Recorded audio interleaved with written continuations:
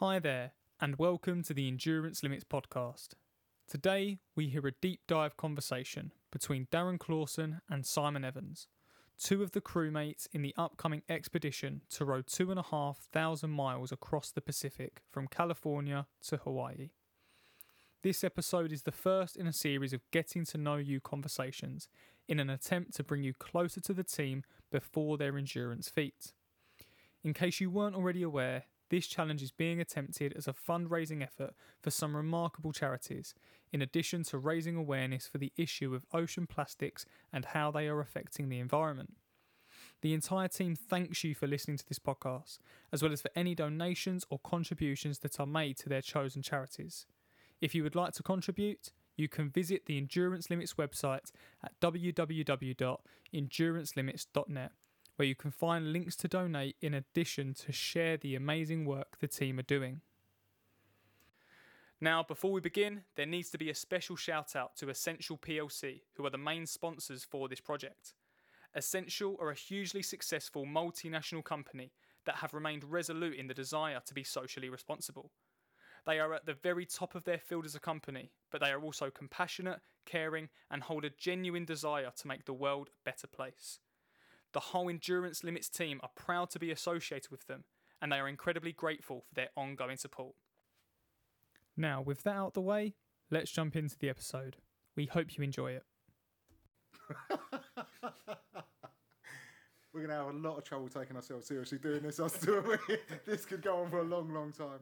Right, I'm serious. Serious face on that. Serious face, come on, concentrate. So the idea of these podcasts is for us to speak to each member of the team individually, have a general chat, and find out who you are, and just basically introduce you to the wider world. Everyone's going to want to know about you and about why you're doing this row and all that kind of stuff. Perfect. We're going around. We're going to speak to. Obviously, we've already done one with Justin, our Kinder Boat Builder. We're going to speak to each member of the team individually, and there's a couple other people around the project that are going to do them as well. So, with that in mind, I'm going to start off with just asking you about you. Whereabouts you grew up. Talk to me about your childhood. I know that's one of your favourite questions. Where did I grow up? I grew up between sort of Bedford and Cambridge, different places in between. Led to Row in Bedford originally, where I went to school, and then subsequently in Cambridge for many, many years. What else is there? Links that obviously I went to school in those areas. You moved about school-wise? No, only twice. I kind of did my GCSEs in Bedford and then my A-levels in Cambridge. And that's kind of where I then did most of my rowing with one of the town clubs and a lot of the competitive stuff. So I kind of moved from under 16 straight into, kind of skipped the under 18s bit and straight into rowing with some of the big boys, which was quite good fun. After that, obviously went off to uni and did a few things. I'd always played around with cycling quite a lot. So I got more and more into that with sort of mountain biking, and then sort of later on road biking and doing a few races and stuff over in France and places, which was good fun. Some of them were kind of multi-day events as well. And then got into my sort of 20s, started taking work a bit more seriously and turned fat for a little bit. Excellent. Now I'm going to take you back. Yeah. We will come on to all the endurance stuff. Yeah. But I want to try and give people a flavour of you as well as the stuff that you've done. Uh-oh. So, you did your GCSEs at Bedford. Yeah. Then you went to... Actually, I've got to stop it. I should have said Bedford Modern, not Bedford. Big difference. Very big difference. Yeah. Okay, so you did your GCSEs there, and then you went to Cambridge to do your A-levels. Yeah. Is that where you met Andy Smith? No. You knew Andy from before then? Yeah, so we moved into a little village. I sort of got to know Andy. I think we were only about 12 at the time. So we used to play a lot of tennis together. Cambridgeshire County tennis. As he will openly admit, I used to beat him every single time at tennis. I used to break his heart every day, every week with that. So yeah, we kind of grew up together, which is obviously how I met you as well all those years back. Yeah, so just for anyone listening that doesn't know, Andy Smith is a mutual friend of mine and Simon's, and Andy is involved. He's a director of a company called IMP International Marine Products, who have helped us out loads and loads with this project. They've helped us in so many different ways, sourcing kit, and with their connections in the marine world. So that's why I sort of asked the question about that. So you moved into Steeple when you're 12, met Andy. Obviously, I was at school with Andy at that time. That's how I got to know you. Yeah. Then you went away to do your A-levels at Cambridge. Yeah. What did you do for your A-levels? English, biology, and ancient history. Ancient history? Yeah, like Greeks and stuff. Greeks and stuff. So you passed them? 5th century BC, yeah. I love it. Okay. You did your A-levels. I presume you did reasonably well? No. No? Did you... Is this sort of... Hang on a minute. Hang on. Make sure you get this. Is this something you failed at? Yeah. Have we found it? I wasn't... I always found school very... Oh, look at that. Schoolboy. Cakes. Cake fine. Unbelievable. Yeah. I was never particularly excited by school, apart from the sports side of it. And then I kind of cruised through my GCSEs and stuff. And then when it got to A-levels, apparently you've actually got to do some work to do well at A-levels. Yeah. Nobody told me that, and they probably did. But so I didn't do great first time round, and then I kind of resat. I think I resat my English. So yeah, they weren't the best. They weren't failures though. Not failures. No. Don't have failures. We just have learning experiences. We certainly do. We don't have problems. We have key development areas, Yep. and that was one of yours at that time. Was Definitely. Brilliant. Definitely Okay. show up to school, kids. Yeah. So, from there, did you go to uni? Yeah, went off to study psychology down in Portsmouth. Psychology. Yeah, I've always been. Do you know what? I didn't know that. Did you not? I'm genuinely surprised by that. Yeah. Wow. What led you down that route? I've always been fascinated in a couple of things. One, sort of like human interaction, like body language and all those kind of things. And then I was massively into kind of how you could combine what was relatively early on in kind of sports psychology, but with what's happening in the business world. Yeah. So that a lot of sort of occupational psychology was being used to build high-performing teams. And I was like, well, why should we not be using some of that in sport? And there were people kind of doing it, but it was fairly young. So that was the kind of route I wanted to go down. And you was obviously already rowing by that time. Yeah. So is the like, it sounds to me very much like that period of the GB rowing team being on a massive up. It kind of came a not dissimilar time to the GB cycling team, sort of coming from real amateurish approach to developing into a real elite team. Yeah. And is that where, I mean, I'm guessing, is that where some of that sort of questioning and some of that interest came from, because you was rowing and you were seeing it around you, or? Yeah, definitely. I think partly some of the people that I was training and rowing with, who were, seasoned internationals, or they'd been in the sort of Oxford Cambridge crews. Drop names. Ian Watson. Okay. Who, for those that have never come across Ian, he's now, I think it's Downing, if I get it right, Downing College. He sort of coaches them and sort of looks after all the boats there. But he was sort of the top GB lightweight for many, many years. Him and sort of Peter Haining and various other people in there.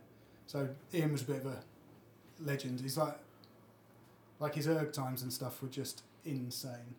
So just being able to sort of train with those guys was mad, and then getting onto some of those training programs, which we were talking about this earlier, just looking back on them are just crazy. That sort of 4 or 5 training sessions a day, it's full-time stuff. I mean, I took some time out after A-levels and was just training full-time. I think I had a job in Next or somewhere to kind of get a few quid. But it was like up at 5, a couple of training sessions in the morning, go back, have a sleep, a couple more sort of in the afternoon, go back, rest, do something a bit more light and fun in the evening, like jumping another crew or whatever, mess about. But it was just all consuming. It was immense. Looking back on it now, was pretty amazing stuff to do. So Amazing. So, what was the first club you rode for?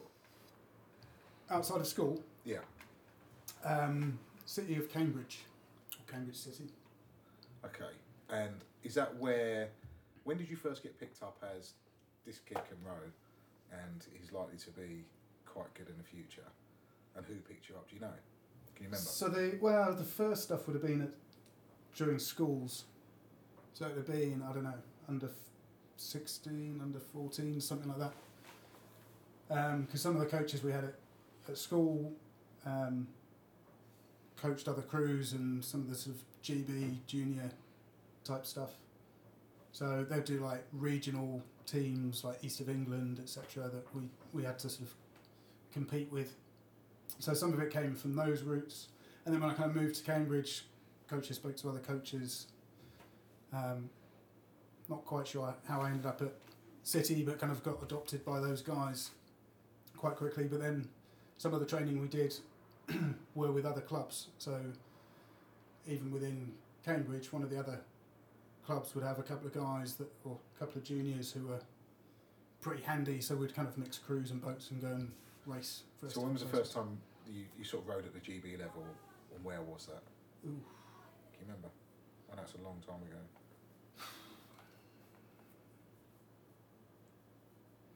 Do you know, I can't. I remember the first kind of, it was a club event rather than a national event, but the first sort of international event that we did, which was just a bit of a laugh. We went off, we represented Cambridge University. For what reason, I don't know. I remember going off and competing there, and there was people like Ian that we mentioned earlier, a couple of the guys from the Blue Boat, various other people. So I was going, this is going to be brilliant. There's like some big guys in this boat, little old me, and it turned out just to be a big piss up. Excellent. Where'd you go? Nantes. That sounds like a lot of sport around that sort of so time.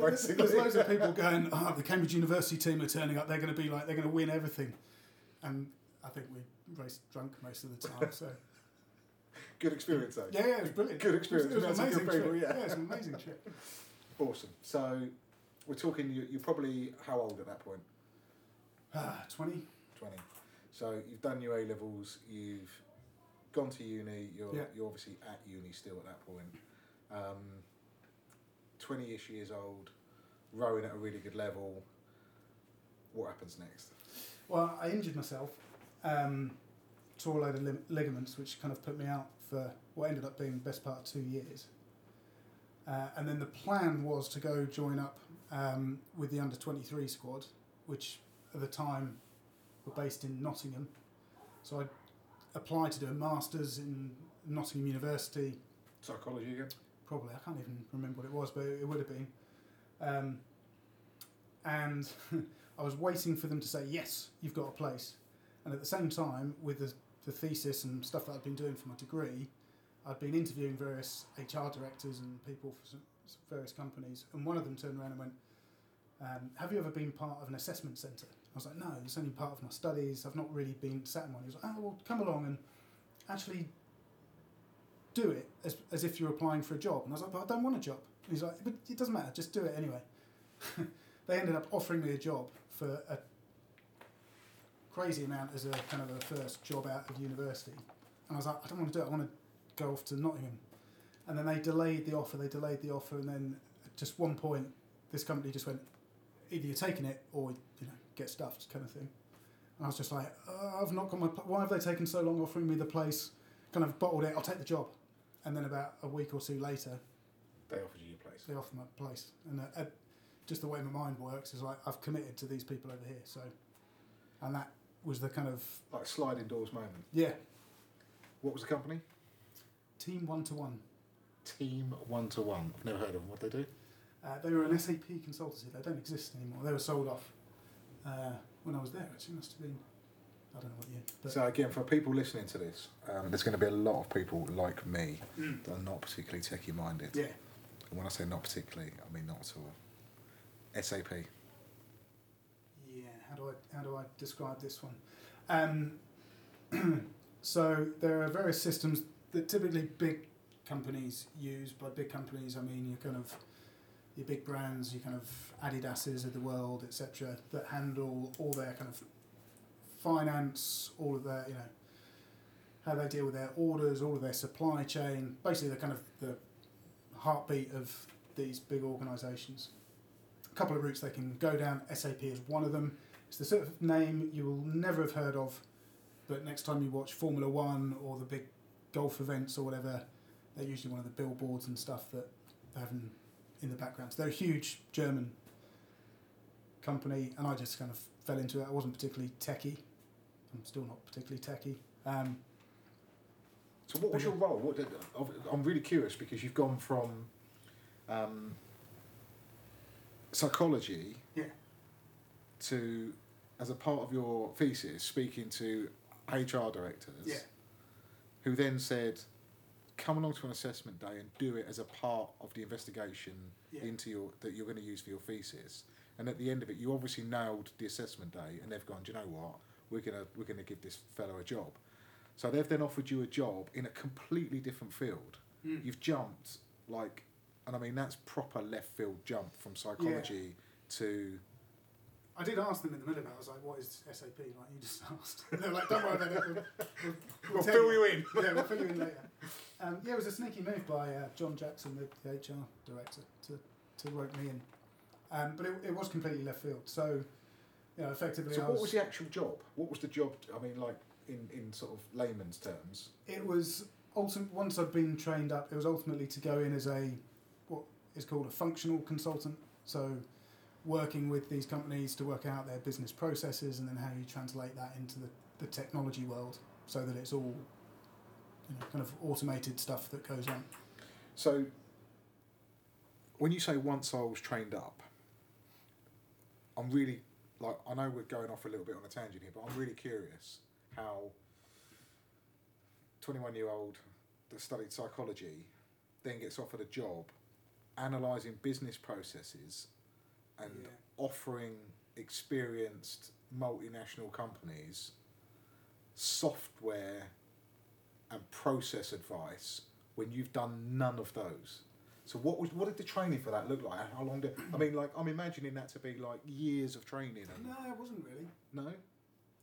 No, I mean the certification program I went through, I think was 5 weeks. Being good at blagging helped. It usually does. Yeah. It was like one of those, I'm going to do this until someone finds me out. It was one of those, just staying 1 page ahead in the manual. Right. But yeah, so it was a bit of a weird one. And then I kind of, as I was doing that, I worked out there were certain technical aspects that sort of came quite naturally. So I ended up getting involved quite heavily around performance tuning these big global systems. Met a few people along the way who then kind of mentored me and coached me and taught me you a few are things. desperately trying to skim over all this. Well, it's only because it's IT stuff, isn't it? It's a bit dull. It is, but it's a big part of you, isn't it? And it's a big part I of am dull, thank you. how you are who you are, Yeah. and how you've ended up realistically in the situation you're in today in life. So, you look at this process, you've had a minimal amount of training, you're, by your own admission, blagging bits of it, and then suddenly you look at something that you just is crystal clear to you, and it just makes sense to you. Is that have I got that right? No, actually, that's quite a nice way of putting it. Because that is kind of what happened. And then in that particular market that I worked in, people weren't doing that stuff. And then that's where I saw there was a bit of a gap. Because there were lots of companies spending millions, bringing in teams of people which ultimately were filled with people like myself that didn't have the true experience. And the quality of what was going out, being delivered, was kind of really poor. So the gap that I'd seen was, actually, we need to get the quality right. You say we need to get the quality right. Yeah. Of what? So of these systems that go in, they are gigantic, and they talk to maybe 100, 200 other systems. So it's a really big spaghetti of, for those of you that have, accounting software that you use, it's talking to warehouse systems, it's talking to this, that, and the other. So it's complex, and these companies, if I mentioned Adidas earlier, if they can't sell shoes for a week, they're in trouble, because that's the life and soul of what they do. So the quality aspect of it is you've got these companies putting these huge systems in, spending millions and millions and millions. If it doesn't work, apart from it being expensive, it damages their business. Yeah. So the gap that I had seen at the time was actually there are things that we could do that weren't being done very well around sort of quality and testing and performance tuning, etc. And A, that stuff came naturally to me, and B, people weren't doing it in the market. So at that point, when I was 26, I then started up my company, Xperia. Okay. Which involved even more blagging. But talk us through starting up a company, doing what you're doing then. Xperia is the name of the company. Yep. You started it up. You're 26 years old. Fearless. Fearless, which is a Naive. good way to be. Naive enough to start, stubborn enough to finish. Exactly. One of my favourite phrases, because that is how I think about myself when I do ultras and ocean rows and stuff. Yeah. Naive enough to start, but like just stubborn enough to keep going and try and finish it. Interestingly, you started with that. So, 26 years old, naive enough to start. Did you need a load of money up front? No, we literally started with no money up front. How did you start? Again, sort of concepts. I'd been doing a load of work with Cadbury at the time, and that was all kind of going well. And I kind of wanted to start up, and ultimately said, right, now's the time, now or never, just crack on. If it fails, I don't even think I owned my flat at that point, so there was kind of no, failure was just failure. It wouldn't really impact anyone. And had a chat with one of the senior guys at Cadbury, who was kind of the guy that our stakeholder in there, and said, look, I'm quitting on this date. Thought I'd tell you before my company tells you, and hopefully I'll work with you in the future. And he was like, what date do you finish? And we said, I don't know, 27th of August, whatever the date was. And then he went, I guess I'll see you on the Monday. And kind of engaged with us, and then we won another contract shortly after, which is Howdens, who we still work with to this day. Well, actually, it was MFI back then, but they're now Howdens. And then it just kind of went from there. Quality. So you started proper low-key, you didn't need a load of money out front. Nope. It was like me, a computer, in my lounge, we're on a desk. And a load of people that were foolish enough to believe in me to work alongside for a bit. Like, who were they? Name names. Oh gosh, they're some of the early people. Tony Wade, who I'd worked with at Team 1-to-1. So did he leave Team 1-to-1 at the same time with you? Or did you set up and he then So come we'd to gone work our for separate ways and then sort of came back together. There's Christian Maloney, who I still work with today. So we sold Xperia, 3 years ago, to another company. Christian and I and a few of the guys still work. So you set it up when you were 26 and Yeah. you only sold it 3 years ago. Yeah. So you ran that company for a long. I mean, I don't want to give away your age because I know you're a bit touchy about that. But Nothing wrong with being 34. Yeah. So for the best part of sort of, I don't know, was it 14, 15 years you ran the company? Yeah. And you ran it from literally a computer in your lounge up to a really successful business, basically. That employed, how many people did you employ when you was at your top, just before you got rid of it or whatever? I don't know, probably our biggest, 150, something like that. Brilliant. Okay. Cool. But we had lots of ups and downs. It was interesting, your naive but stubborn comment, because it was very much, all these kind of glass. We went through like 2 or 3 recessions, and but we had a really strong culture. We didn't just want to grow a big company for the hell of it. We wanted something that people wanted to be part of, that they could, be trained up, get loads of good experiences. We're always sad to see when people leave, but we're always really excited to see this, that we'd been a stepping stone to someone going off and being really successful. It's lovely. We had a number of people over the years that would kind of go off for a couple of years and then go, actually, I kind of miss the culture, so they'd come back. So we had a really sort of strong internal culture. We wanted to play with the big boys, you know, play with big brand companies, but not just be a nameless big monster making loads of money. It was more about the people having a laugh, but delivering the best service, the best quality, all this kind of stuff. So like a real serious business ethos of looking after people, developing people. I mean, you haven't used the word, and I'll throw it out there, maybe it's right, maybe it's not, but almost like a kind of family atmosphere. Sort of. It was, I wouldn't say it was necessarily family atmosphere, but it was a slightly rebellious atmosphere. We had loads of kind of individuals.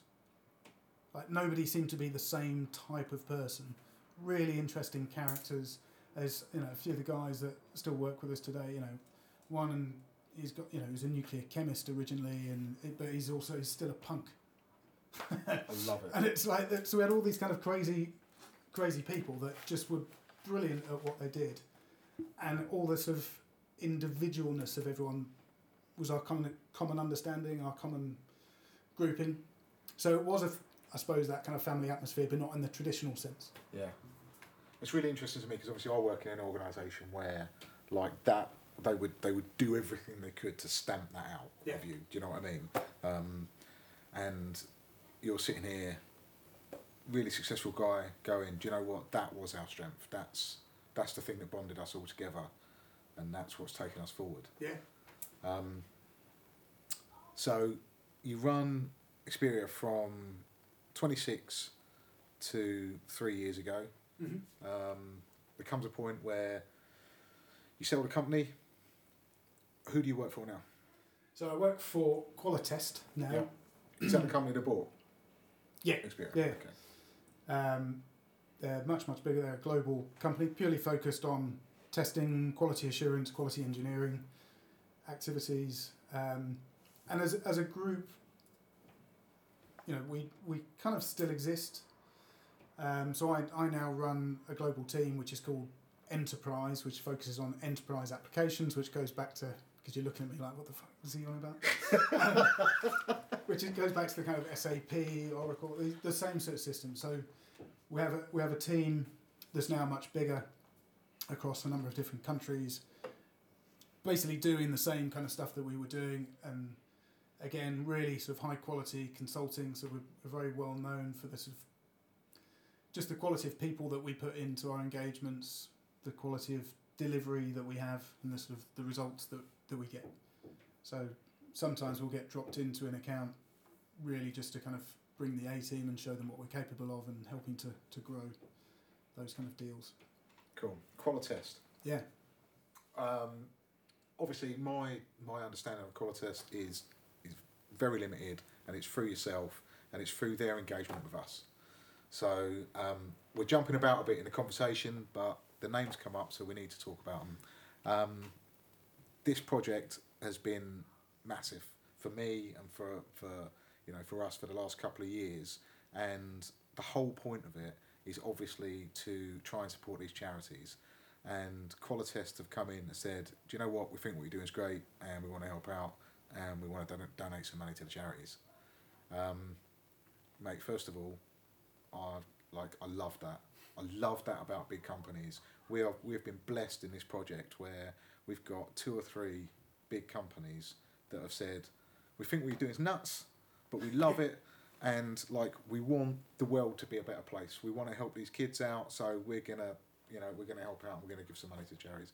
Talk to me about how that came up for you, because I presume obviously it just cropped up in a meeting or something at work. What were the first conversations around you telling them that you're rowing, for starters? I'm presuming that's how it came up, and what their reaction to that was. Yeah, I'd held off talking to them about it for a long time, because I wasn't sure what the reaction would be, as in, oh, you know, do you mind if I just take a few months off? So I wasn't really sure whether that would be kind of welcomed or frowned upon or whatever. So I was a little bit nervous talking about it. When eventually I did feel confident enough to give it a go. The reception to it was amazing. So I had a chat with my boss, had a chat with our CFO Chris, and then ultimately our CEO Norm. And I went into those conversations thinking, well, this could be a thanks for working with us, see you later kind of conversation. And it wasn't. They kind of wrapped their arms around it. Again, I think they think it's completely nuts, but they've really got behind it. And yeah, like you say, contributing a good chunk to the charities, which is amazing. Loads of people are really interested about it. They've done a few social media things. They want to do a load more and kind of really support us through the whole process, which is absolutely awesome. Mate, it is awesome. And big business generally gets a bashing in the media hugely. All the time I see stuff in the media about fat cats and this kind of terminology that's used around big business in general. And my experience over the last 10 years of doing these ultra challenges and doing all this stuff for charity is that every single time, without fail, it's big business that have come to our aid and got us over the line, and for no reason other than to go, do you know what, that's just nuts, we love it. Yeah. We'll support you, we'll help, we'll make sure this charity gets what they're after. And it's a really strange kind of, sorry, that was a big lorry going past. It's a really strange kind of disconnect from what you read in the media to what I've experienced, certainly in the last decade, and about the attitudes of big business, about people that run big businesses. Coming back to you, when you set your company up, you did it with a very particular ethos in mind, and I'm guessing you wouldn't be working for Qualitest if they didn't have a similar kind of ethos and attitude. Yeah, it's a funny one actually. I might have to be careful what I say here, but we can always edit this out. Yeah, when we sold, there was that element of I needed to stick around for a few years, hit certain results to maximise the value of the sale and those kind of things. And in my mind was kind of like, well, we'll see out that stretch of time, and then it's probably time for a new challenge. And obviously, working for other people and new bosses, and the dynamics are going to change. Several people saying, "Could you actually work for someone? Because you don't look like the sort of person that's very good for taking orders." It's not that you don't look like the sort of person that's very good at taking orders. You're really not. Let's be honest. So I genuinely thought I would, work my hardest for them for a short period of time and then hit the next challenge. But I genuinely have loved my time working there. I can see so much potential, and behind they've got some pretty crazy objectives, and if Norm listens to this, he knows exactly what I'm talking about, and that's exactly why I enjoy working there, because they've got these... Well, you can't do that. What? Okay, because what you've just done is you've had a private joke with someone, or a private thing with someone on a podcast, so I'm going to call you on it. Who's Norm? What's the objective? Tell us about it. Norm's our CEO, and it's to do with the growth goals of Qualitest, and when he set out those goals, they were insane and unachievable, and I remember he asked me about them, and I meant what I said when I kind of responded to him, which is they are so crazy. I love them. Let's go and do stuff that people don't think are possible, and that I guess sums me up a little bit. I love doing things that people go, you can't do that. It's like, yes you can, and if you just care to sit back and watch, I'll show you. Okay, so that brings us full circle, straight back round to ocean rowing. I mean, that comment of, I love being able to just say to people, they're saying that's not possible, and I say, well, pull up a chair, get yourself a nice cup of tea, and watch this. The ocean rowing, obviously I knew from long ago, from conversations I had with you years ago, probably with us both slightly inebriated somewhere in a bar, that you wanted to row an ocean. Yeah.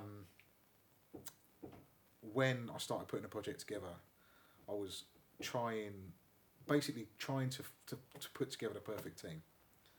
And your name's kicking around in the back of my head, and I'm like, Simon Rose. Simon wants to row an ocean. Simon is exactly the sort of character that I want on the boat. Yeah. for everyone else, just run through very quickly, like, your decision making about, because it's all well and good me saying, would you like to row an ocean? It's an entirely another thing to row an ocean, especially when, for someone like you, that's, you're a successful guy and you're sort of quite high up in a company and stuff. It's not like it is for some people where there's less to lose, shall we say. So talk us through that. It's something that I've always wanted to do since, I don't even know when, like 20 years ago. I think I must have seen something, or maybe it was when they first started doing some of the Atlantic racing. I was just like, I feel like I need to do something like that. And it's just always sat there and festered, and like you say, we had a chat about it years and years ago. But partly to do with the Xperia thing and kind of work, time was never the right time to kind of do it. So then when you kind of called and suggested it, it was kind of like, here is something that I've always wanted to do, a little bit scared to do it, it's completely insane, let's do it. It's like, if you're going to do it, just do it. Excellent. So, we haven't spoken at all, actually, yet about your family, your wife, etc. So, just a quick bit about your current situation, your family, your wife, when you met your wife, etc. Just give people an overview of, because you've been together for quite a long time, haven't you? We have. It's very sweet. It's a love story. Tell me the love story, Si. We went to school together. So you went to school together, like literally from like 12, 13 years old. So A levels we met, and was the year below at Hills Road. But yeah, so we met at school. I think we first got together on Em's 18th birthday. Not necessarily seriously, but that was kind of the first time we hooked up. And then it just went from there. We went to different universities, but we managed to see out that time. I mean, obviously, Em fell in love with me straight away when she first saw me. Listen, it's understandable. She's not made of wood, is she? Those eyes are not painted on. So, 18, you met when you were 18 years old, and you're still together today. Yes. And how long have you been married? Oh, don't do that. Is that a bus? I've just thrown you under. What year is it? When did we get married? Ballpark. 16. Is it? We come up to, have I got this wrong? Really sorry, Em, if I get this wrong. I think we're coming up to 16 years married. Wow. This is my daughter. My phone is actually on mute. But whenever my daughter's call... It's a cake phone, man. It doesn't matter. It rings. 16 years-ish married. Yeah. 2005 we got married. Is that 16 years? That's going to be 16 years. April the 9th. You're the successful businessman. You can't work it out. Good days. We got engaged. I'll tell you this, because this is nice. When we got engaged just as England won the World Cup, the proper World Cup, the Rugby World Cup. Awesome. Was that a direct result of England winning the World Cup? No, it was. And you had a few beers, you got a bit carried away. Yeah, because it was like a 7 a.m. kickoff. And we were in the Walkabout, Covent Garden, very classy establishment. You watched it in the Walkabout? Yeah. I love that. Exactly. I mean, what a place to watch it. Against the Aussies. The place had about an inch of beer on the floor by the end of the game. That kick went over to win the World Cup. And I, sober as a judge, Obviously. I then turned to him and said, "Would you marry me?" I'm like an idiot. She was clearly very drunk. Yes, like an idiot. She said yes. But then, to be fair to her, she then went, "I tell you what, I'll give you an hour or something. Go and have a think about what you just said." That's a very Emily thing. It is, isn't it? Do very sensible. So, but it, we stuck. She sobered up and thought it was still a good idea. And yeah. And now, children? 2 girls.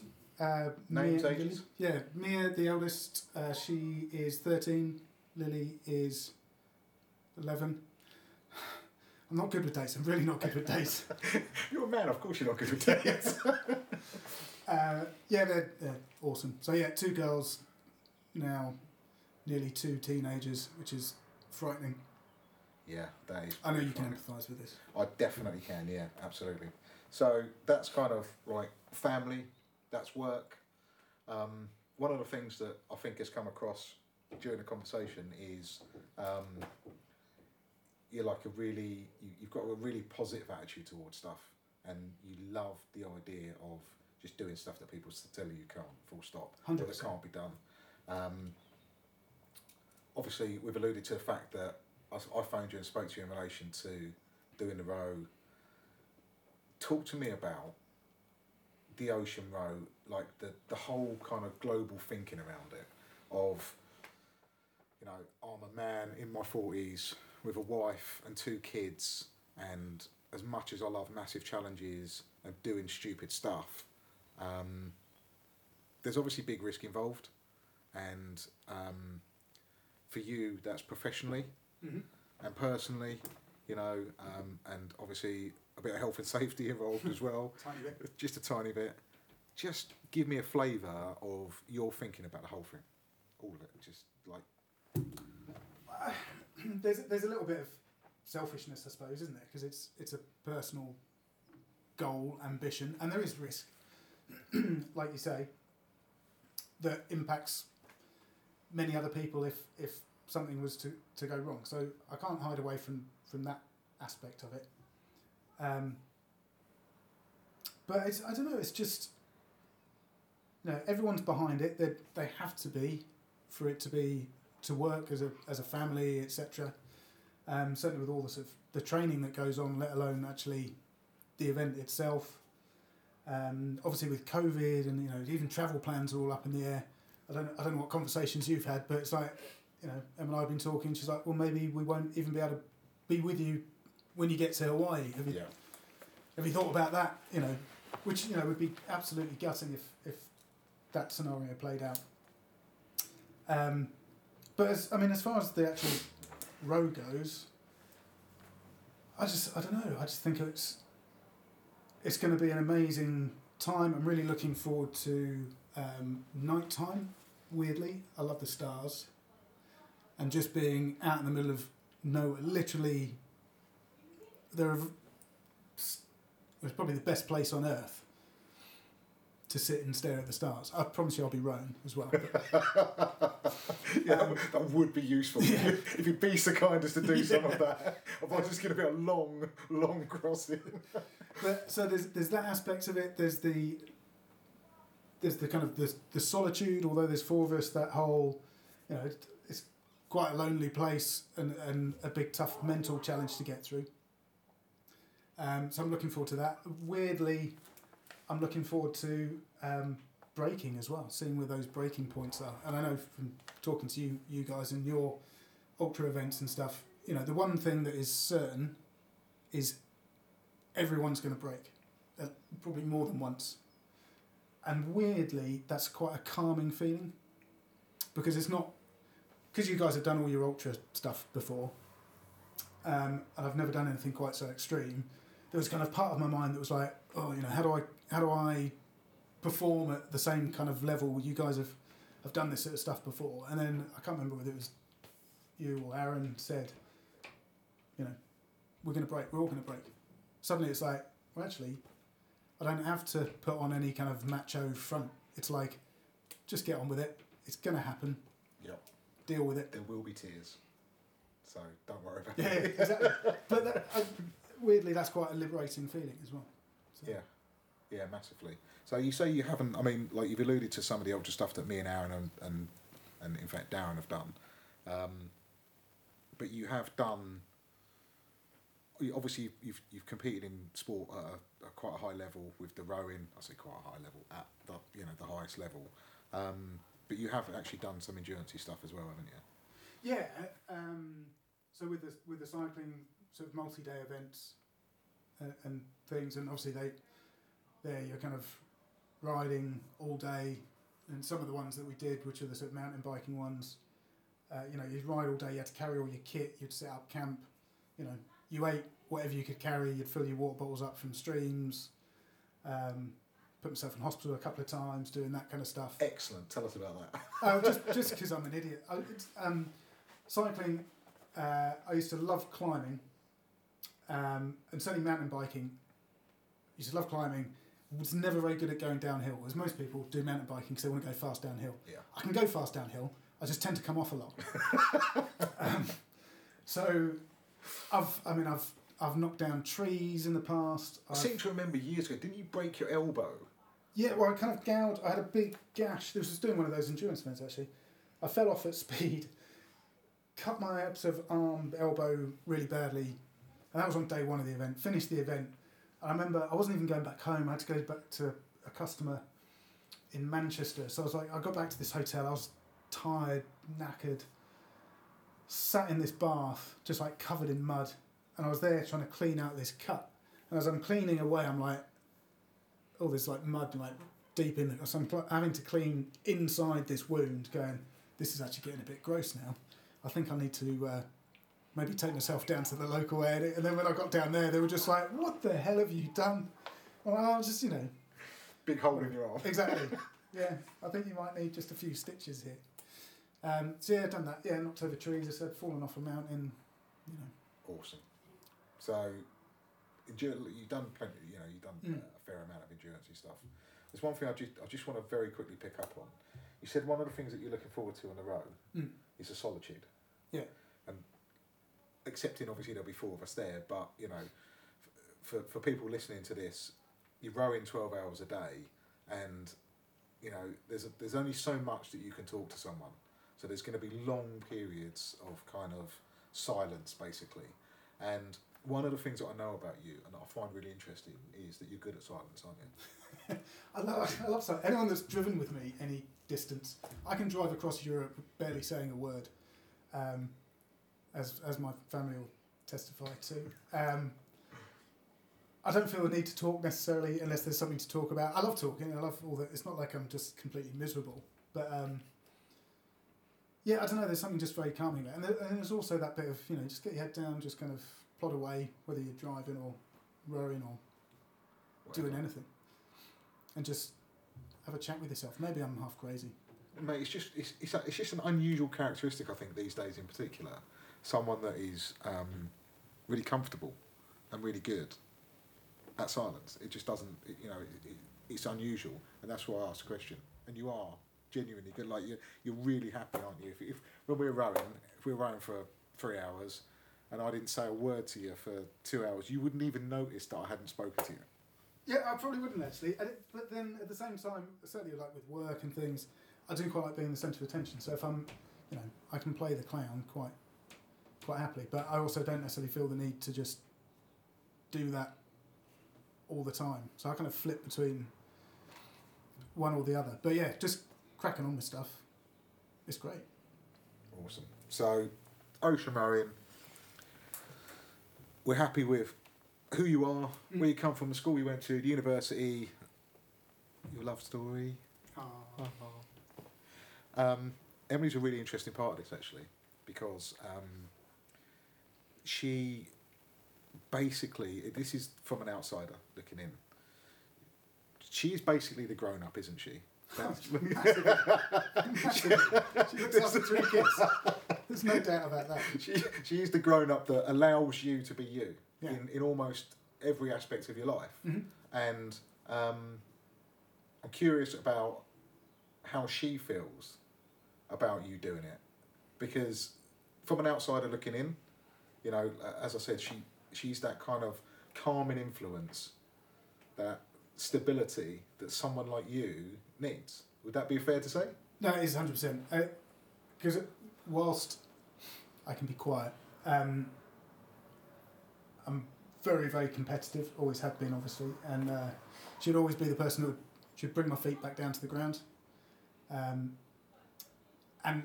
be exactly that kind of calming influence. So, in terms of what does she think of all this, I think there's an element of, if I don't do this, there'll be a chunk of me that's not happy.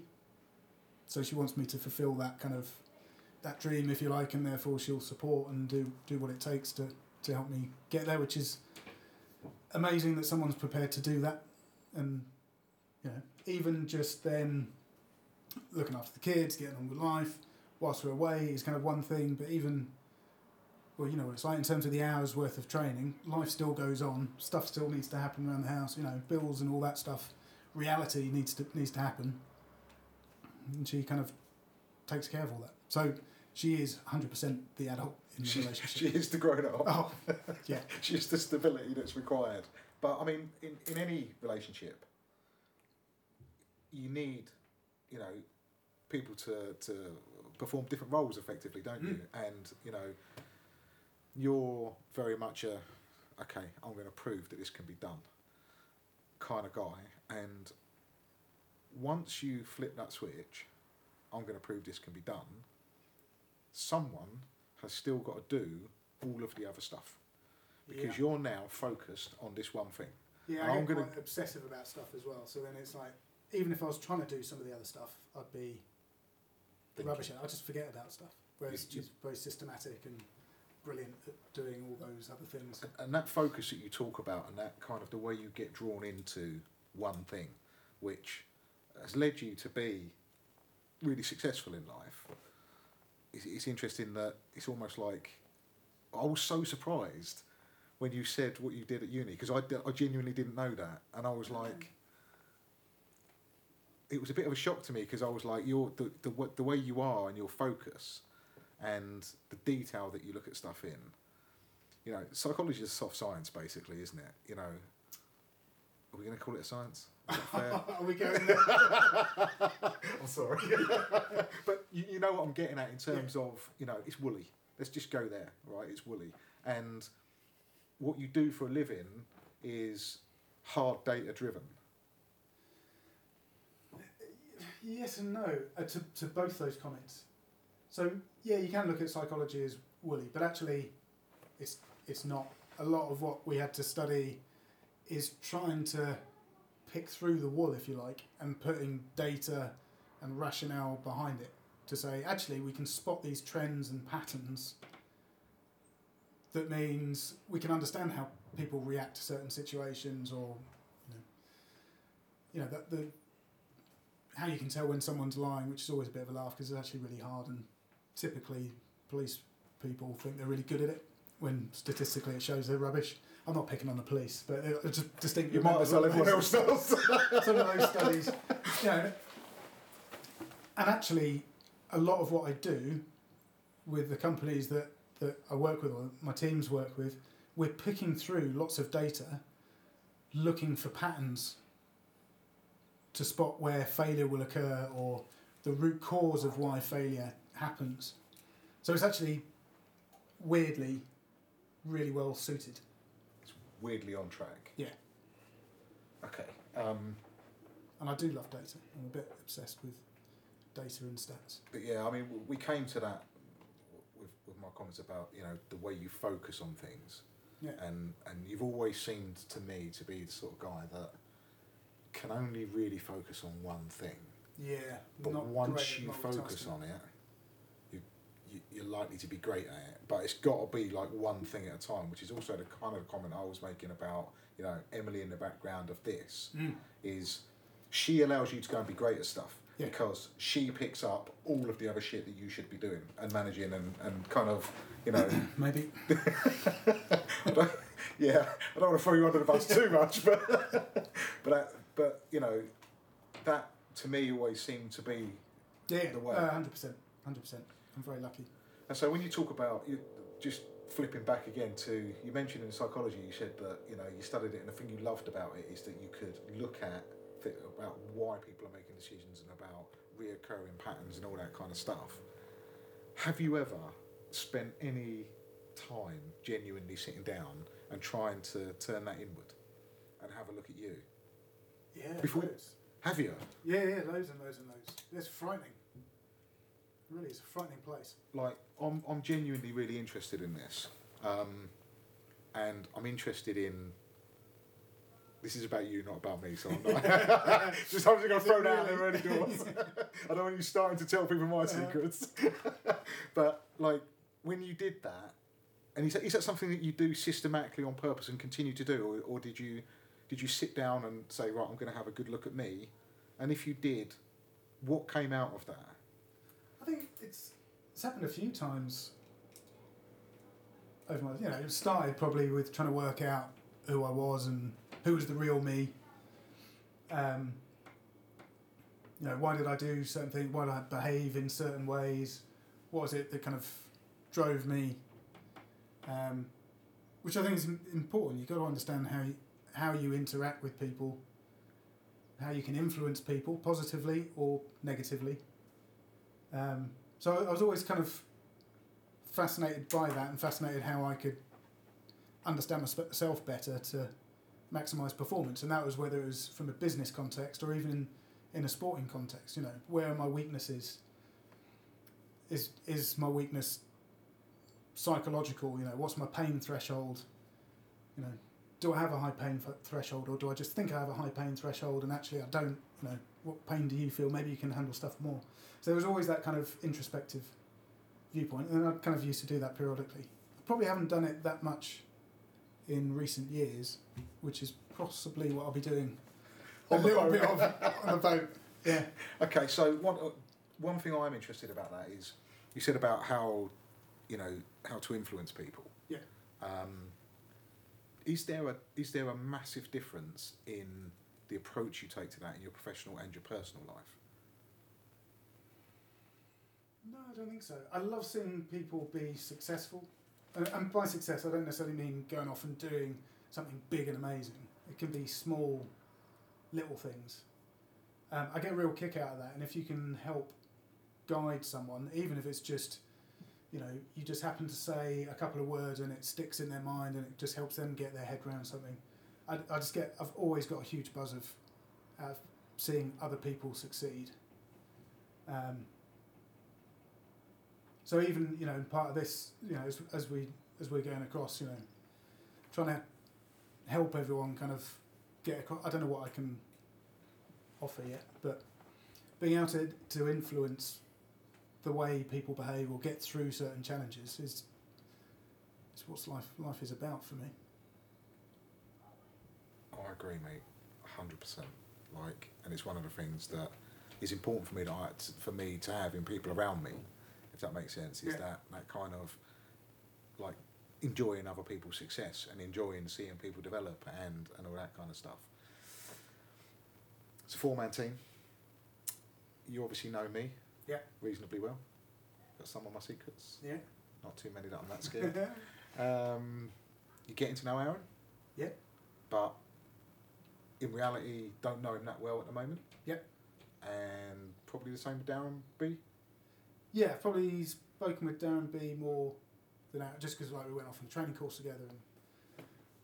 And it's a question people have asked me, how well do you know the crew? And I'm like, well, to be honest, not really that well. Certainly Aaron and Darren B, I could probably count on one hand the number of times we've actually physically met. But I actually quite like that aspect of it. So some people go, wow, is that not a bit weird? I'm like, no, not really, because we've got quite a lot of time in a very small space to get to know each other. And actually that's part of what will make it a little bit more interesting. I think maybe it's harder to understand the dynamics of a crew if you all know each other really, really well. Yeah. Because you already have your preconceptions around how they're going to behave under stress situations that you may not necessarily have seen them in before. So actually you're thinking about how they're going to react on stuff could be way off the mark, but that will influence possibly negatively that relationship. Whereas if you're starting with a blank canvas, safe in the knowledge that you've done stuff with both of them, you trust them implicitly, why wouldn't I? What a perfect place to start from. What's your... I thought long and hard when we were putting all this together about the characters and about the people on the boat, not just from a physical performance point of view, but also from a point of view of who they are, and on a real kind of sort of deeper level, who they actually are. And I obviously had a massive influence in the four of us all becoming the crew eventually. Yeah. I'm curious what you think so far. You can listen, this is a podcast. People want to be entertained. Be honest. I think it's, no one will know. It's just between you and me. Yeah, it's quite interesting because, again, there's 4 very different characters, I think. Even when you just look at, kind of background and what we do for a living. Obviously, there's you and Aaron from a police background. Obviously, DB's got, part of his life with the police as well. But with his kind of finance background and whatever, he's much more... Just to clarify that for people listening, that Darren's married to a quite successful police officer from the southwest. So that kind of just as an explanation. So that's Darren Baker's kind of link to the police. Yeah. Anyway, so I've interrupted.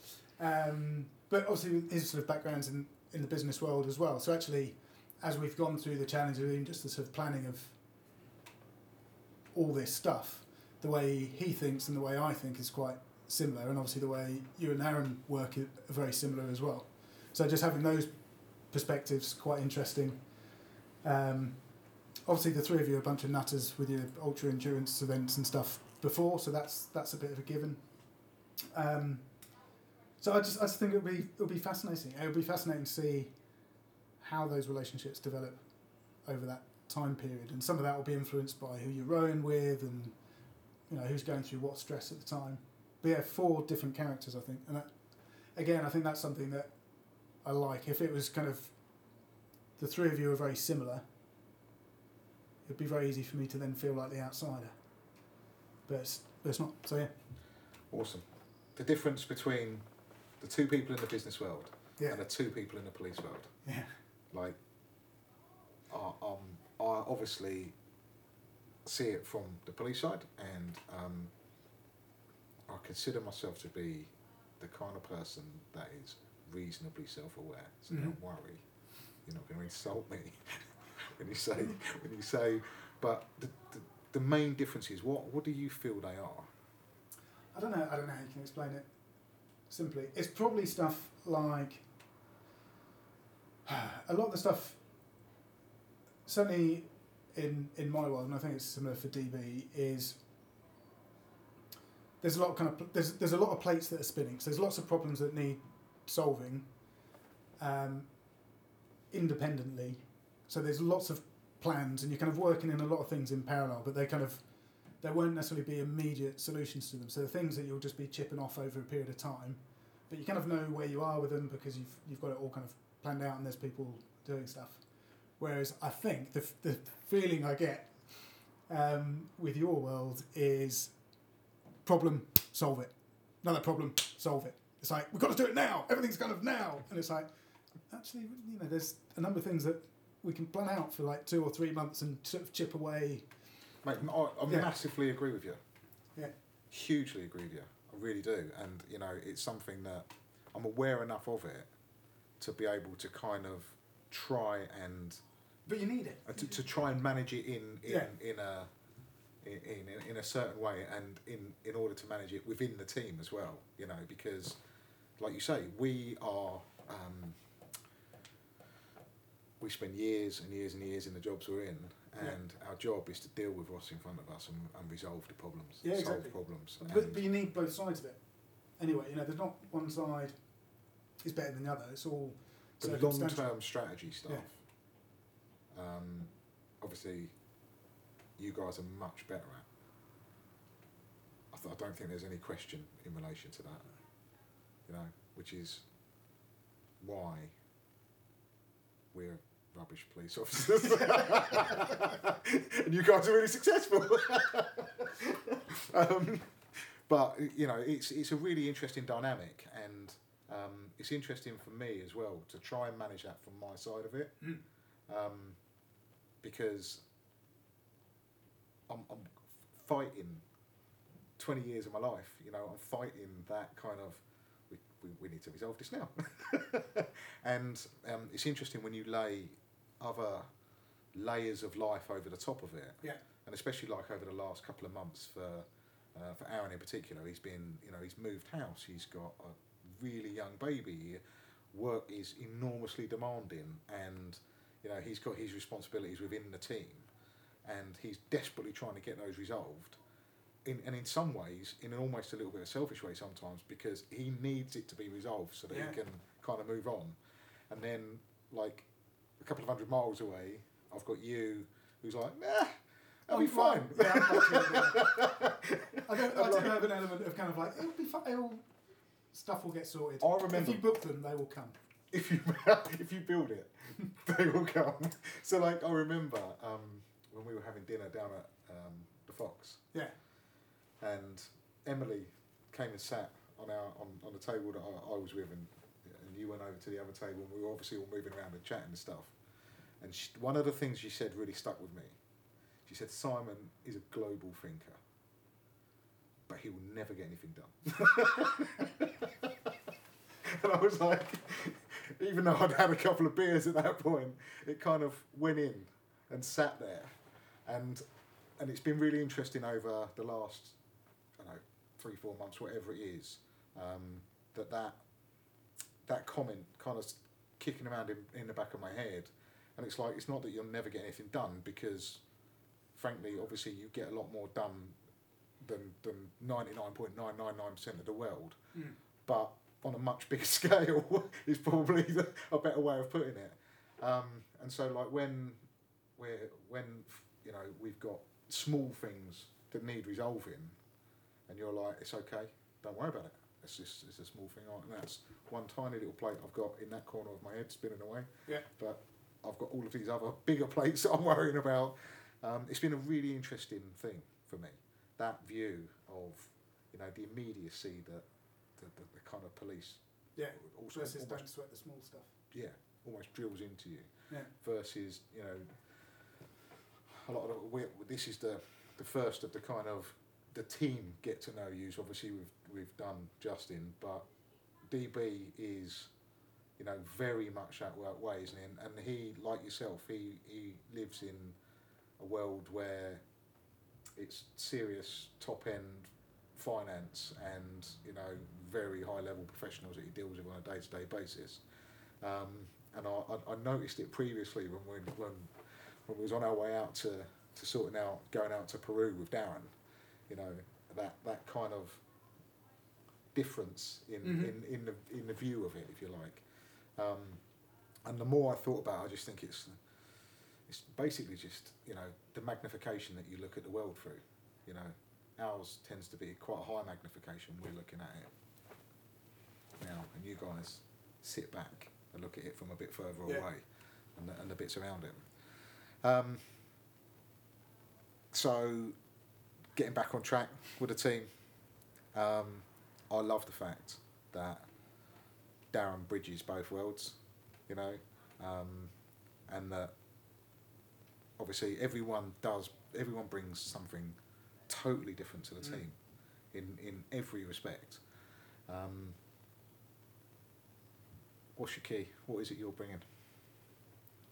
Oh, crikey. Oh, you weren't expecting that, was you? I wasn't expecting that one. What am I bringing? Well, I don't see. I mean, this is one where I could be like, oh, because you guys have done these things before. What can I bring? Mate, the one thing that we desperately want through these little podcasts and these get to know you sessions is for people just to be honest. Like, I'm not remotely interested in you saying like what you should say. Do you know what I mean? Not about you. Yeah, the idea of that from you actually is nonsense. But you know what I'm getting at in terms of just be honest. What? Yeah, I think maybe a bit of stubbornness. Actually, of just we've got to get a job done. It's going to take a long time. Crack on, type of thing. I always want to be making sure I'm contributing physically when I do stuff like this. So that's the kind of one thing I want to be able to sort of contribute, that I've kind of more than pulled my weight into it.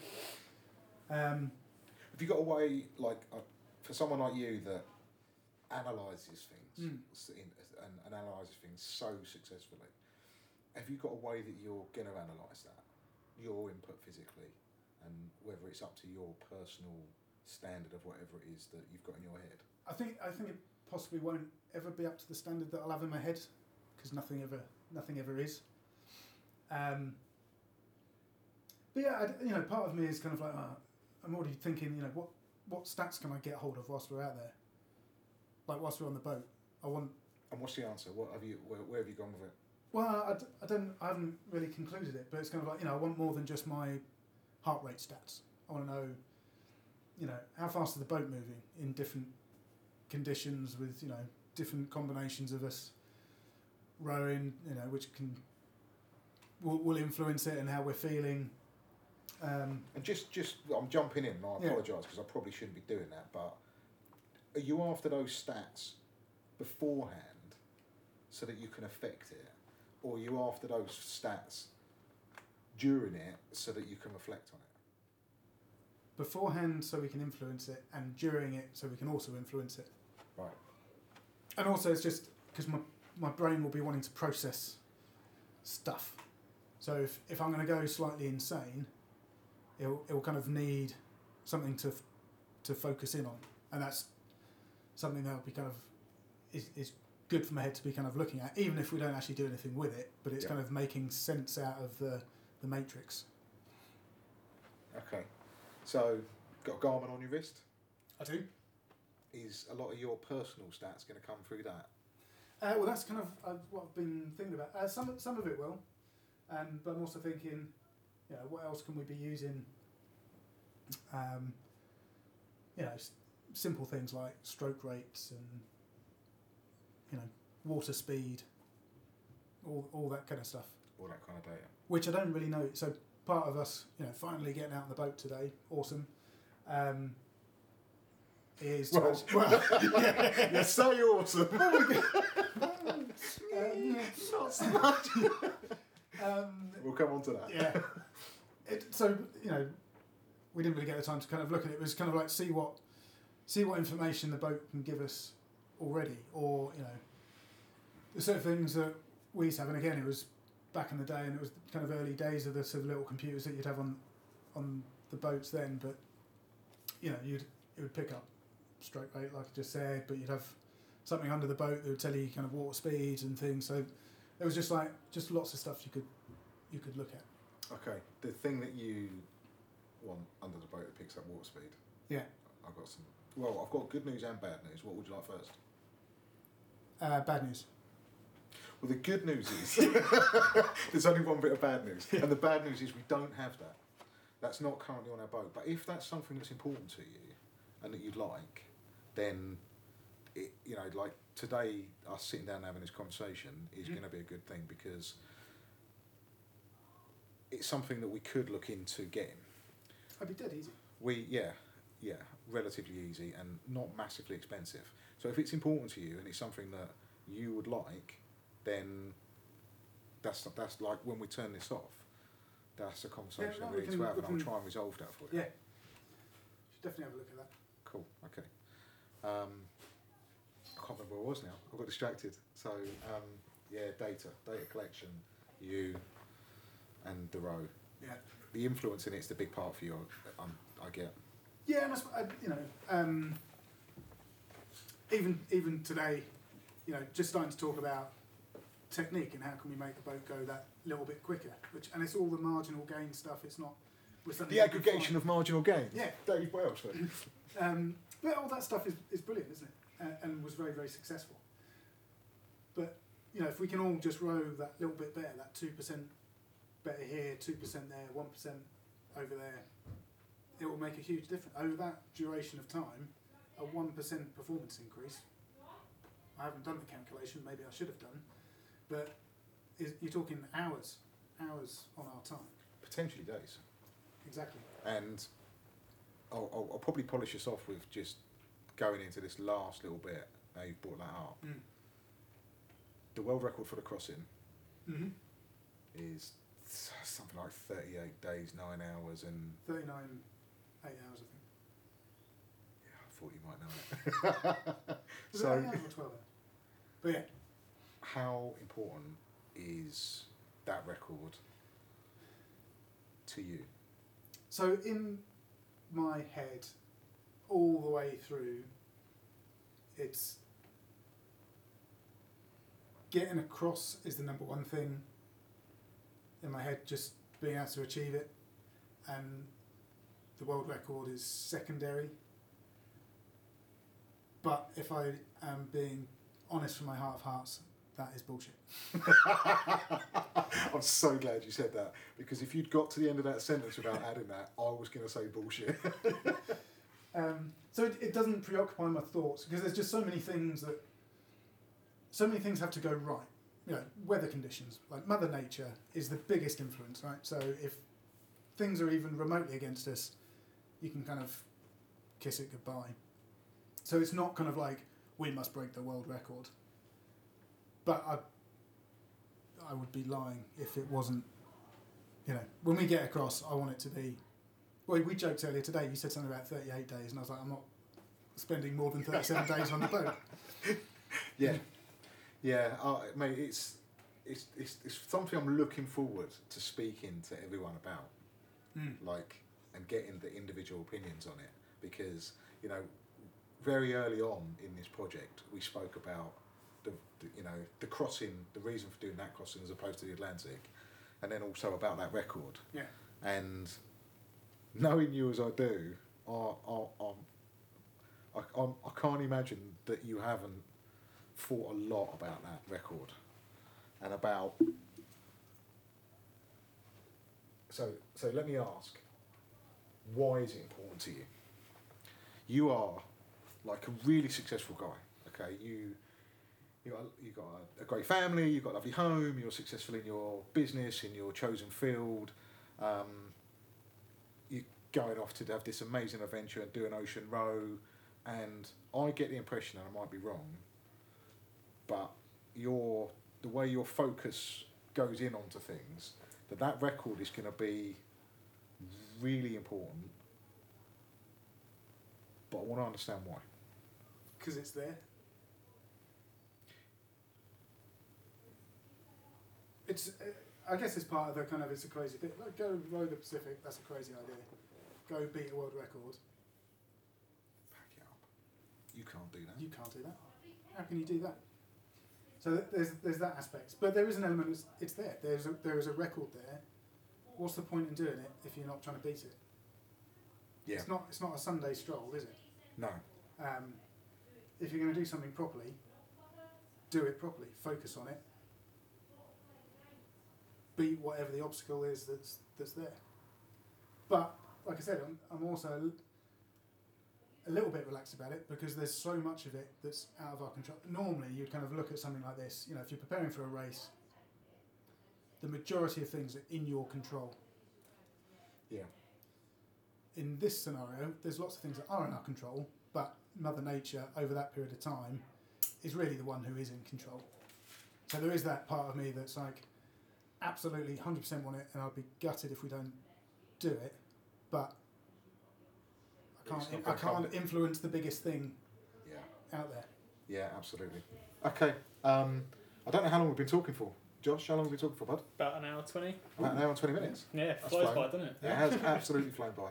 Now, you got any questions for Si? No, I think we ticked on everything. I think the one thing that I just kind of picked up was when talking about what you bring and to the team. And I think going back earlier to the conversation, you mentioned that obviously everyone's different. And then coming back to the conversation, I think that, like, from your early life with experience, talking about that rebellious culture, see, all four of you have to be quite rebellious to go and do something as stupid as row an ocean and be together for 38 days. And I feel as though you'll just fit in perfectly, because you've been in that rebellious culture and like, in essence, led that rebellious culture as well. So, like, I think you bring that to the team massively in terms of being comfortable with different individuals Yeah. And I think that was just the one thing that kind of picked out to me that I think could kind of bring some kind of unity to it and kind of bring some what's the word, just peace of mind to the team as well from that perspective. And yeah, so I'm not sure what you think about that. But yeah, I hope so. I've not really thought about it in that way, but I had. But yeah, I hope I can. I'm quite comfortable living with uncertainty as well. So, in a sort of ever-changing, maybe slightly chaotic, slightly out of control environment where things change that are beyond your control. Sorry. I'm quite comfortable kind of dealing with. I actually quite like those situations where a lot of people, in a work context, a lot of people may be getting quite stressed out by it because they can't control everything. Things are kind of going a bit mad, and those are the scenarios where I kind of feel like I wake up a little bit and kind of like go, all right, this is what we need to do to kind of solve it, pull people together and kind of work our way through it. Whereas the kind of, normal working life, it's like, well, whatever. Day-to-day humdrum. Yeah. Is not your thing? No, God no. Slow, this is going to sound daft actually, I've just thought this through in my head. Slow and steady, day in, day out, is not my kind of thing. Oh my God. We are absolutely doomed. But it's not going to be that out on the water, is it? The strange thing is, mate, Yeah. and that I totally understand what you're saying there. Yeah. In terms of, slow and steady day to day is not my thing. And a lot of people listening to this are going to be going, what? You're rowing an ocean. It's like the definition of slow and steady, day to day. But I really understand, I think, where your brain is at that. Yeah. Is that the slow and where other people see slow and steady day to day, you don't. You see the massive overall picture of we're rowing an ocean here. Yeah. And it's a really difficult thing to achieve, and hardly anyone thinks we can do it, and no one gives us a shot at a world record, and I will be awesome at being slow and steady day to day because it's achieving this massive thing outside of that, and you look at that as opposed to the sort of day-to-day function. Would that be fair? Have I got that right? Yeah, because I don't see it as slow and steady. Every 2-hour slot, whatever rhythm we end up adopting is really important. You can't just go and have 2 hours off because you're not feeling up to it. You've got to crack on with it. And, you're going to have good slots, you're going to have bad slots, and it's actually about how you can maximise your bad slots that makes the difference. Anyone can go and do 2-hour chunk and it be a really good one, but how do you make your bad ones not really, really bad? Just that little bit better. So from that perspective, it's not day to day, it's not mundane, it's lots of chunks of time that you've got an opportunity to chip away at that record. Do you know what? I had a conversation with Aaron a couple of weeks ago in relation to, we were talking about performance generally, and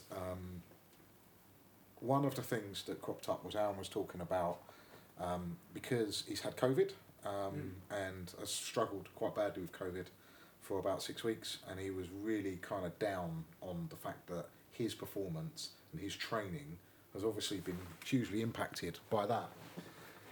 And one of the things that came out of the conversation was, and the reason I'm bringing it up now is because of what you've just said, is that my response to him was that peak performance, which is what he was talking about, is almost irrelevant. And actually,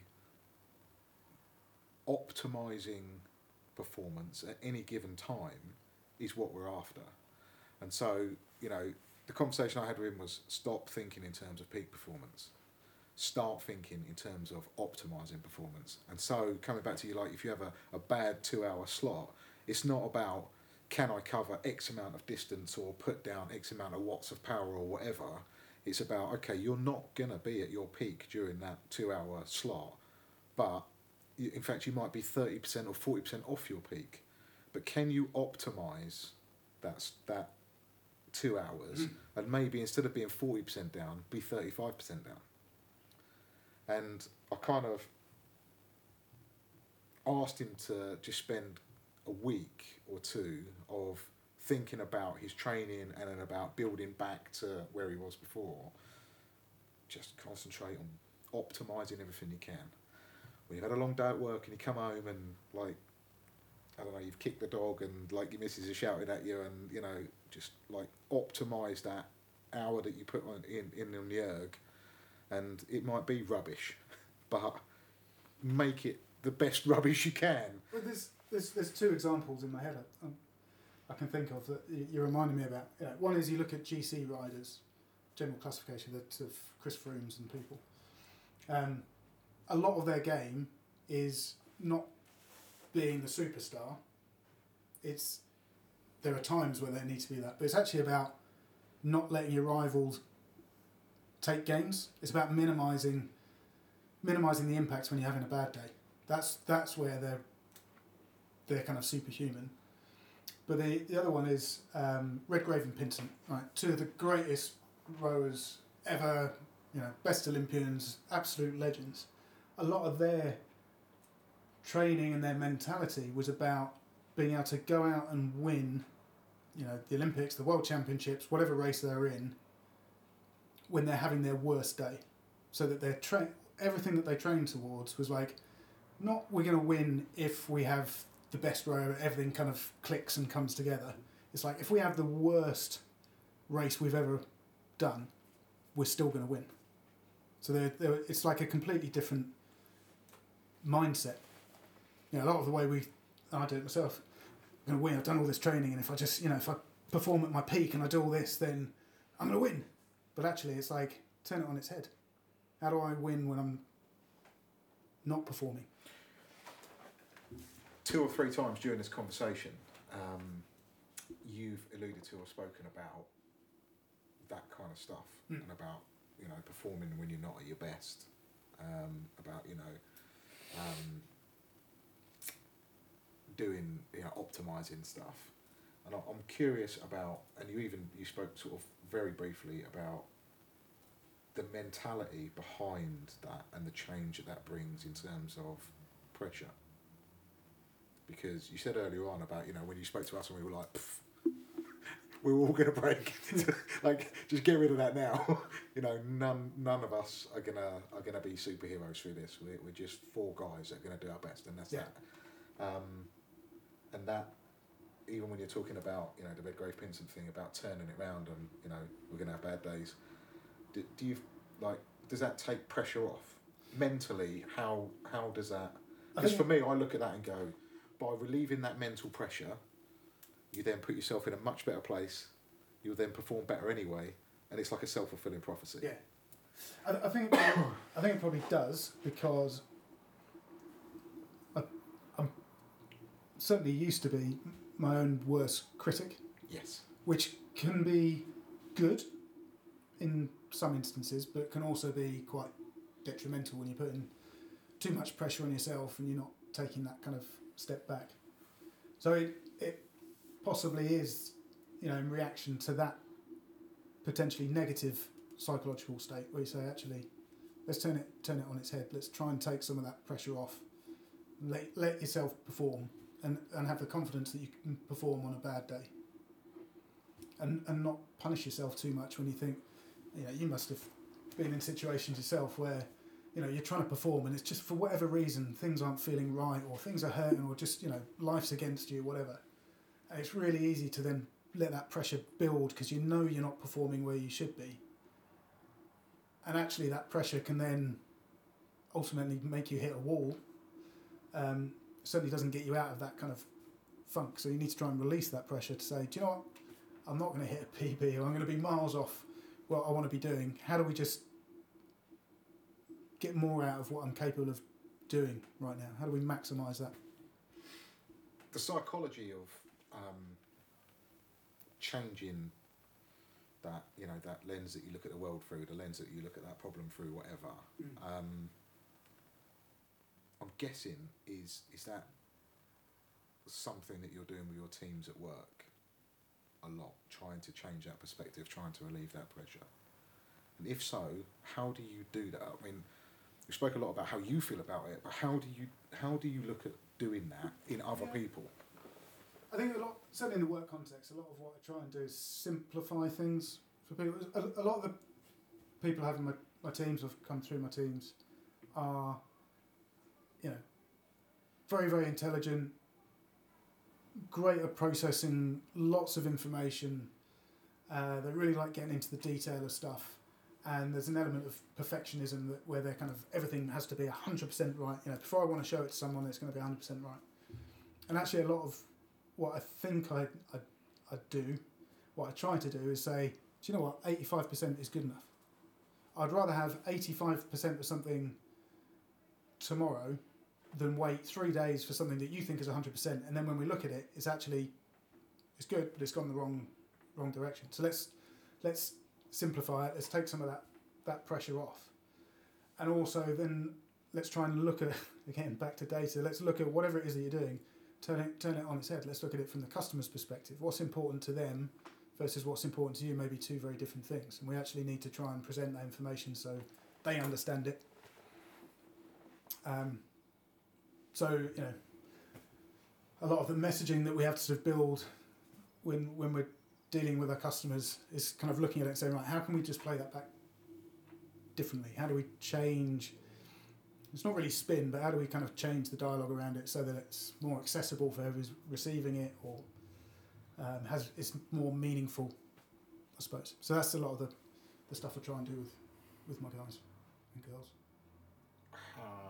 Okay, how are you going to do that with us? Okay, even better than that, looking at where we are, what we've got to do, what we've done so far, what have we done wrong? How should we have done it? What do we need to change? I don't think there is an answer to that in terms of the sort of preparation that we've done. I think it's more important now that we're starting to get out on the water and things. I think one thing that I would like to do more, would have done more, is because we've all had to train, because of COVID, we've been training in isolation. There's not really been much sharing of, this is the training I'm doing, these are the kind of stats I'm producing. Maybe if I did more of this, or if you did more of this, you'll see slightly different results. That kind of learning from each other aspect. The overlapping we were hoping for at the beginning. Yeah. So it's, and we can't really change a lot of that because of the circumstances. But even today, again, being out for a little bit today, if I can help, any one of us to... By that he means me. Well, it's only because... But you know what? Like today, if you could reduce the amount of effort you were putting in by 10%, mm-hmm.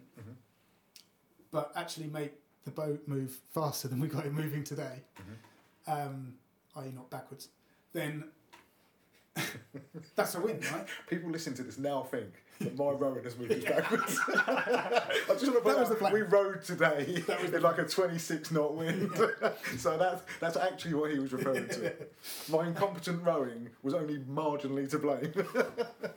Yeah, no, if like through training, through technique, through anything, if like out of today we go, actually we made some little changes, we could go even the same speed, but you're putting 10% less effort in. Yep. That's a win, right? That's a marginal gain. Mm-hmm.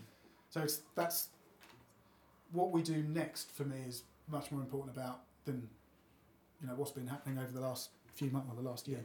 I think a lot of it's obviously been out of our control, hasn't it? Let's be honest. We've kind of, the pandemic has decided for everything on every aspect of this for us. I'm really excited about the time that we've got together as a team in the build up to when we leave. That period of time, I know we've got a lot of stuff that we've got to do, a lot of boxes we've got to tick, but I really look at that and I can just see huge value and huge gains right across the board in that time. So massively. I'm really excited about. Ocean rowing is very different. Obviously, the boat is huge compared to racing boat. But the old phrase, ergs don't float. So it's great. We can look at some stats and things, and we're going to be on a range in terms of where we're all at, but it doesn't immediately translate to moving a boat through water. So that's why it's like I'm actually interested in kind of looking backwards, because that's done and dealt with. It's what we do now. How do we maximise time on the water? How do we improve things? How do we work out? Is it 1 hour shifts? Is it 2 hour shifts? Is it whatever? And playing around with that stuff so we can then optimise what we're doing when we're out there. The just for anyone listening to this, we've spent today. We went to Gratham Water to essentially try and get some drone footage and some pictures for social media and website, and to do a day's training. Unfortunately, we encountered a comedy wind, which, when you're in an ocean rowing boat, is a very, very difficult thing to work through. We ended up with some reasonably substantial waves on a lake, which is quite interesting.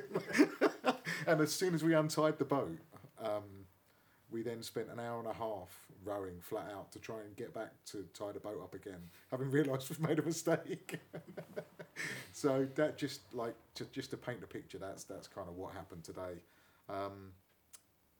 We've got tomorrow is effectively a day where, as a team, we're not meeting up. We've got nothing going on, and then we are down to Exmouth for the sea trials, hopefully. I'm really curious to throw out to you, what do you think we should or could be doing, or gathering, what information do you think we should be gathering? How do you think we should approach it? Because, from my point of view, mate, I'm blessed, right, in that I'm sitting in a 4-man team, and I look around me and I see just amazing minds, basically, and amazing performance capability around us. So I want to know from you and from Darren and from Aaron, okay, we're going down there. At the moment, it's just been like banging my head against that brick wall, getting us all in one place at one time, and getting the permission to actually get a slipway open, has been like the end of the world. And I haven't even had chance to consider the wider picture that you've probably been sat there thinking about. Is there, off the top of your head, things that immediately are jumping out at you that you think we should be doing, we could be doing, or is that something you want to have a think about? And yeah, I haven't really thought about it in terms of when we're down in Exmouth. I mean, what I'd love is for the weather to be really kind, so we've got some nice calm water and no wind to worry about. To do 2 things, really. One is just go out and have a bit of a laugh and say, yeah, we're in the boat, and have a bit of a splash around. And then actually do some stuff where we're starting to work together. A lot of, again, it's all about not stopping the boat is something that you will hear me talk about a lot. The more precise we are together, which is hard in an ocean because you're getting thrown around, but the more precise we are, the less we stop the boat. The more, if we're doing the same things at the same time, the less we stop the boat. So starting to work on some of that technique stuff, simple stuff, would be great. But also, because it's the first time we'll all be out on the boat, and I think there's a large part of it where we've just got to have a bit of a laugh, a bit of a splash around, learn what the boat's like. I want to start thinking about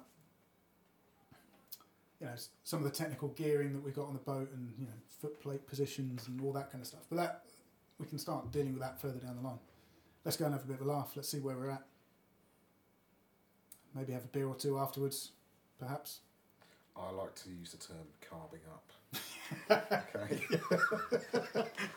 It's not having a beer. Yeah, we're sure. carbing up. Yeah. All right. Yeah. Okay. Excellent. Mate, that's pretty much from my side of it. Everything I wanted to ask. I just wanted to give people a flavour of you, really, and where you sit in the team and where you sit in life, and all of that kind of stuff. So it's been a pleasure. Thank you for. It's been emotional. Thank you for sparing some time to do this, because I know your time is valuable. I look forward to Exmouth with you. Yeah, Can't wait. Cheers, bud. Cheers.